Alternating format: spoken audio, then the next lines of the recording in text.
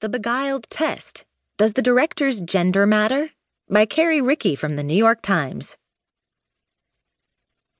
An injured Yankee hiding in Confederate territory is found by a 12-year-old girl in the waning days of the Civil War.